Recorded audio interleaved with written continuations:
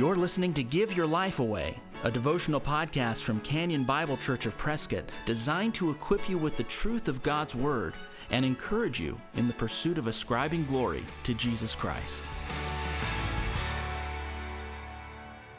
Welcome back to the Give Your Life Away podcast.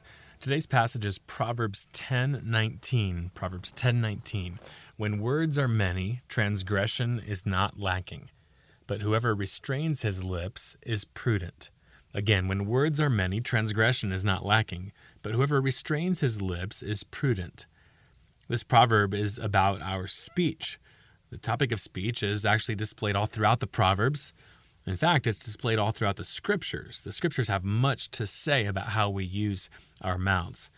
James actually teaches us that what is in your heart will come out in your speech. So speech is reflective of the heart. Solomon teaches us that the more a person speaks, the more likely a spoken transgression will come out. This is certainly a logical thought, just based on simple probability. If I was hiking and came across a log that was stretched out over a river, there's a chance that if I walked across the log, I would fall into the river. If I was hiking and there were 10 other river crossings that day, all with logs over them, the chances would be greater that I would fall into a river. So the more tired I became throughout the day, the amount of moisture on the logs, the number of branches that came up out of the log, all of these would increase the chances that I might fall. Let alone the fact that there are more logs and more rivers to cross. That would increase the chances. So it's certainly possible to cross all 10 rivers and all 10 logs without falling, but the likelihood that I might fall does go up.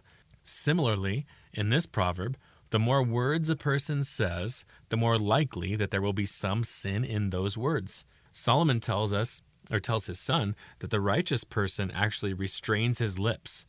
Restraining your words, limiting your speech, is a wise thing to do. Now, before I bring you a suggestion on how to apply this proverb, I want to make note of two things this passage is not saying. First, this passage is not saying that sin only happens if you actually say what you're thinking. So a person shouldn't think, for example, I hate this person. It would be sin to tell them that.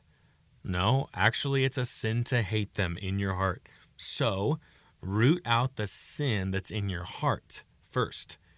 Of course, it would be sinful to utter sin from your mouth, but let's not make that an excuse to allow sin to lodge into our hearts or to be welcomed into our hearts. So obviously, don't say sin, but also don't think sin and don't hold on to sin. Root it out.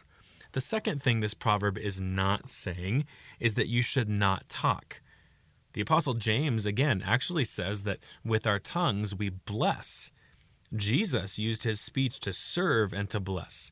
So we, who are recreated into his image, no longer Adam's, the old man, the old sinful man, we who are recreated into God's image and who now have God's Spirit in us, should use our tongues to bless. We will need to say things if we are going to be obedient to the Lord and if we're going to bring his presence to situations that we encounter. It's important not to read things into these proverbs, or into any passage for that matter, but to take them for simply what they say.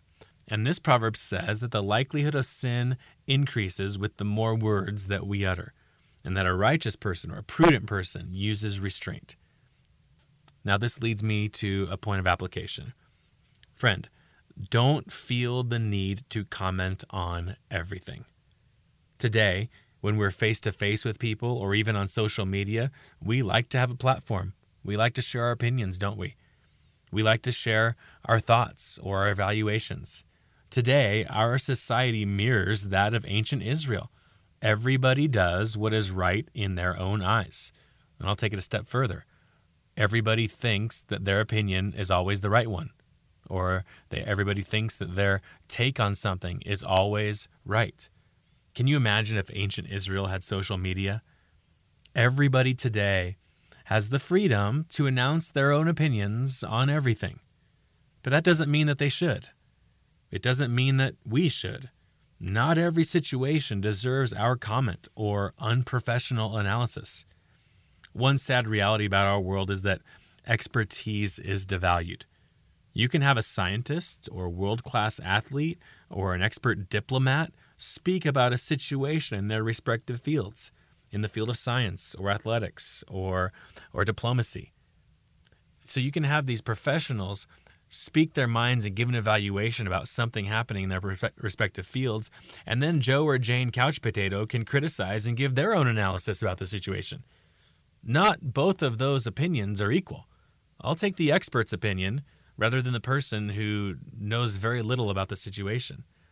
While there's a certain beauty to freedom of speech, and I believe it's very important, it doesn't mean that all speech is valuable or equally valuable, or even true, or even upbuilding. So as Christians, let's remember our speech is an act of worship to the Lord and a way to love other people. Let's also remember that Solomon is teaching us to use restraint when it comes to our speech. Are there conversations or environments that you find yourself in regularly when it would actually be wise to restrain your speech? If so, then restrain your speech.